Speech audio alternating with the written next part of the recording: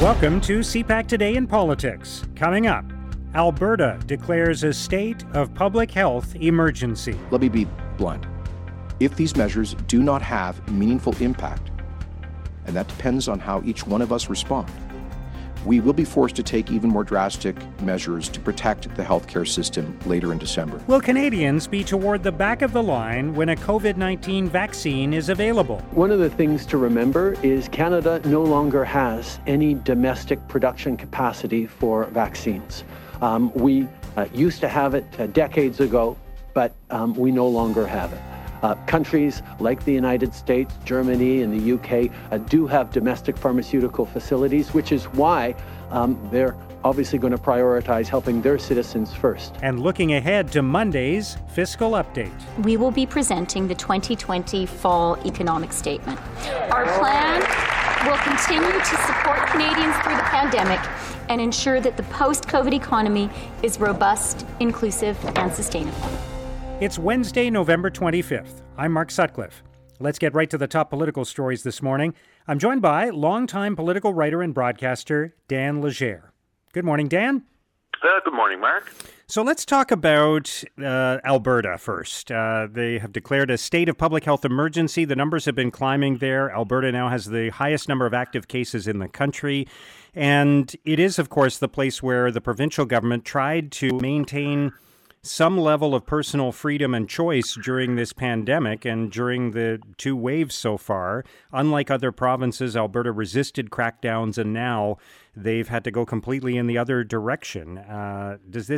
What does this say, I guess, about the approach that Alberta has taken so far?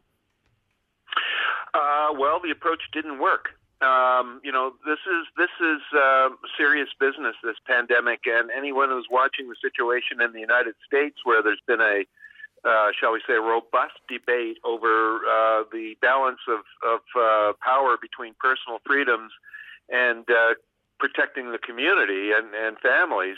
And I think personal freedoms are killing millions of people in the U.S. They're certainly infecting millions, and it's really dangerous. And this is the type of U.S.-style Republican approach that Kenney seems to favor. And it was almost predictable that it would, end up in a mass infection rate that's now outpacing the rest of the country. I mean, Ontario's had to take measures. Quebec, certainly the Maritimes now our bubble is bursting at the seams, and new measures came in here. So this is what's taking place around the world, and Jason Kenney has got to get his head out of the sand and realize that's what's going on. And if people are mad and write nasty letters to the editor, so be it, because this is a public health matter, not a political matter. Let's talk about the arrival of vaccines, because there's been a lot of discussion about that over the last couple of days, whether Canada will be behind other countries in receiving the vaccine because we're not producing it within our country. The health minister has been defending the government's approach and saying that Canadians will be vaccinated when the vaccine becomes available. What do you think about this discussion and the rollout of the vaccine whenever that time arrives? Well, Mark, I'm old enough to remember back in the day when the Mulroney government allowed Connaught Labs, which was really at that time the leading Canadian facility for this type of, drug production or vaccine production. And Connaught, it was under public control for a long time. It was privatized under Mulroney. Now it's owned by foreign interests, and Canada, as a result, partly of that, has been left without the capacity to produce its own vaccines. I really wasn't aware of that until this has all come up, and the Prime Minister has made several rather sunny predictions or statements saying, well, Canada's in line to buy this many million doses and that. But it turns out we can't manufacture this stuff here, and there may be quite a wait. I think this is a huge disappointment for people that are hoping the vaccine will come along and remedy these problems. And I think it's a heck of a wake-up call to the Canadian government and our science and medicine communities, research communities, to get on the ball on this. Pandemics are not over. A global economy, global travel means the global population is going to be exposed to these in the future. And this is time, I think, for the Canadian government to focus up on this, work with the provinces and the research community, and make sure this doesn't happen again, because this is going to cost people's lives. And I don't think very many Canadians were really aware of the gap, the capability gap between what we need and what's available right now. Yeah, and the Prime Minister did acknowledge yesterday that other countries may get the vaccine first, but the government is adamant that Canadians will have access to it. So we'll see what develops on that front as that discussion and debate continues. Let's talk about China for a moment, Dan. There was a lot of discussion yesterday about Canada's approach to China. There was debate between the Foreign Affairs Minister, François-Philippe Champagne, and the Conservative critic Michael Chong at a committee yesterday. And this continues to be a point of differentiation between the Conservatives and the Liberals. And I think we've seen the language from the Prime Minister evolve a little bit over the last few weeks and months, but there still has not been significant progress that anyone can see on releasing the two Canadians detained in China. And a lot of people are asking whether a different approach is necessary. Right. Well, a different approach is necessary. And, I mean, this dispute is not over two Canadians. It's not over Meng Wanzhou, really, either. This is about China exerting its economic and political power around the world, including in Canada. I mean, the Australians got bit. You know, they had a prime minister who went and learned Chinese so he could improve relationships with Beijing. And it's blown up in their faces in Australia. So this is happening in Canada. I do agree with you that the government's position, the Prime Minister's position, does seem to be evolving. It has to be somewhere between these silly and empty claims by the Conservatives that you can just, bully back at China. And it can't be a craven sort of capitulation to the demands of the Chinese either. But I think the whole world has to reconfigure its approach to China. China is challenging the world. And, with the change of administration in the United States from the chaos of what was there under the Trump years to something approaching rational diplomacy again under Biden, I mean, I think there will be opportunities perhaps for Canada and other like-minded countries and allies of the United States to work together to bring about some collaring, shall we say, of China's ambitions.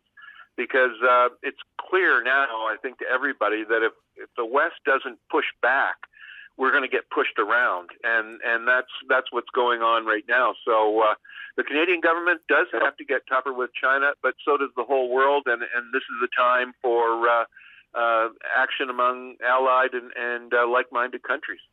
All right. Finally, Dan, let's turn to Monday's anticipated fiscal update from Finance Minister and Deputy Prime Minister Chrystia Freeland. I'm interested in your thoughts on the context for this fiscal update. We haven't had a budget this year, of course.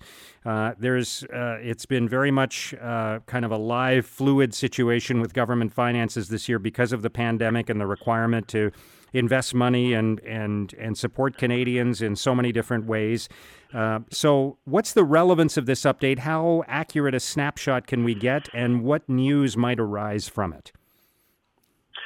Well, I think it's going to be a huge bummer of a day, put it that way, when people like most people are concerned about government spending and that it doesn't get utterly out of control. But it's still an emergency right across the country right now, and Ottawa has got the firepower to deal with it, and is going to have to spend money. And I think there's preliminary estimates that could be up to over $1 trillion eventually of spending, and but it's required. Ottawa can't stand idly by and let the pandemic just crush everything, so it has to fight back. And money is one of the things, one of the tools in its toolbox. But we're running massive deficits.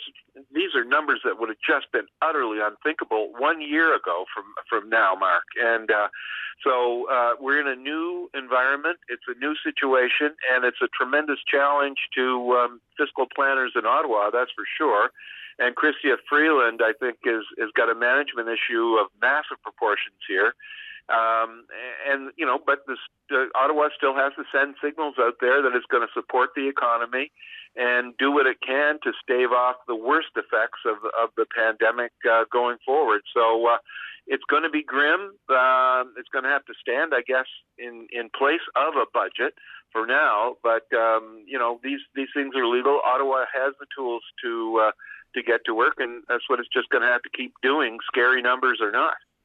Yeah, and very quickly, Dan, I guess a question that has persisted throughout the year among fiscal conservatives and other observers is there a limit to how much the government can spend on the pandemic? Even if morally there's an obligation to do so, is there a financial limit? And so far we haven't seen that, have we? No, and these are kind of theoretical things. I mean, the Canadian government or the Canadian economy is quite a robust machine when it's working right, and it's a priority of the government to restore the machine. If you set some sort of a limit, I think then that sets up one of these political games, Mark, that we've seen over and over, that, well, you said this was the limit, but now you're going over the limit, or you said you're going to spend this much, but you haven't spent enough. To install some magic number out there, I think would just end up tying one hand to the government behind its back. Magic numbers don't work. This is an open-ended and fluid situation, and Ottawa is just going to have to spend what it's going to have to spend, and we're going to have to pick up the pieces later as best we can. All right, Dan, great to have your insights on all of this today. Thank you for joining us. Thanks for the call, Mark. That's Dan Legere, longtime political writer and broadcaster. They also don't want any scrutiny of this grand reset the Prime Minister is now talking about, this idea that he's going to renovate Canadian society. Now, here's what political columnists and commentators are writing about today. In the National Post, Tasha Keridan calls for a great reset the Conservatives can love. Keridan writes, governments around the world are broke. There will be no funds to sustain current levels of science, let alone basic income or national pharmacare. The time is ripe for a great reset to a smaller state. And while Conservatives may not hold the levers of power in Ottawa, they do in 6 provinces where they could make a big difference. If Canada resets the right way, we can become a stronger, more resilient, and responsive society. In the Globe and Mail, Fahad Razak and Arthur Slutsky argue Canada should be a global leader in COVID-19 treatments. They write, the scientific talent is already here. Canadians were the co-creators of the concept of large, simple, and highly impactful trials. With only 0.5% of the world's population, we are ranked 3rd globally for producing groundbreaking trials. Such trials would be incredibly valuable to Canadians if conducted here, improving our health, bolstering our universities and research hospitals, and strengthening our reputation in the global competition for resources and talent. In the Toronto Star, Joe Cressy considers what we need to get through current lockdowns and prevent more. Cressy writes, one area of immediate impact is guaranteeing paid sick leave for everyone. Right now, many people are facing an impossible decision, either go to work and risk contracting COVID or stay home and lose your job. No one should have to make that choice. We have a responsibility to help people get through this, and all 3 levels of government must work together to use this time to scale up the necessary public health systems to ensure this doesn't happen again. It's already time to prevent a 3rd wave.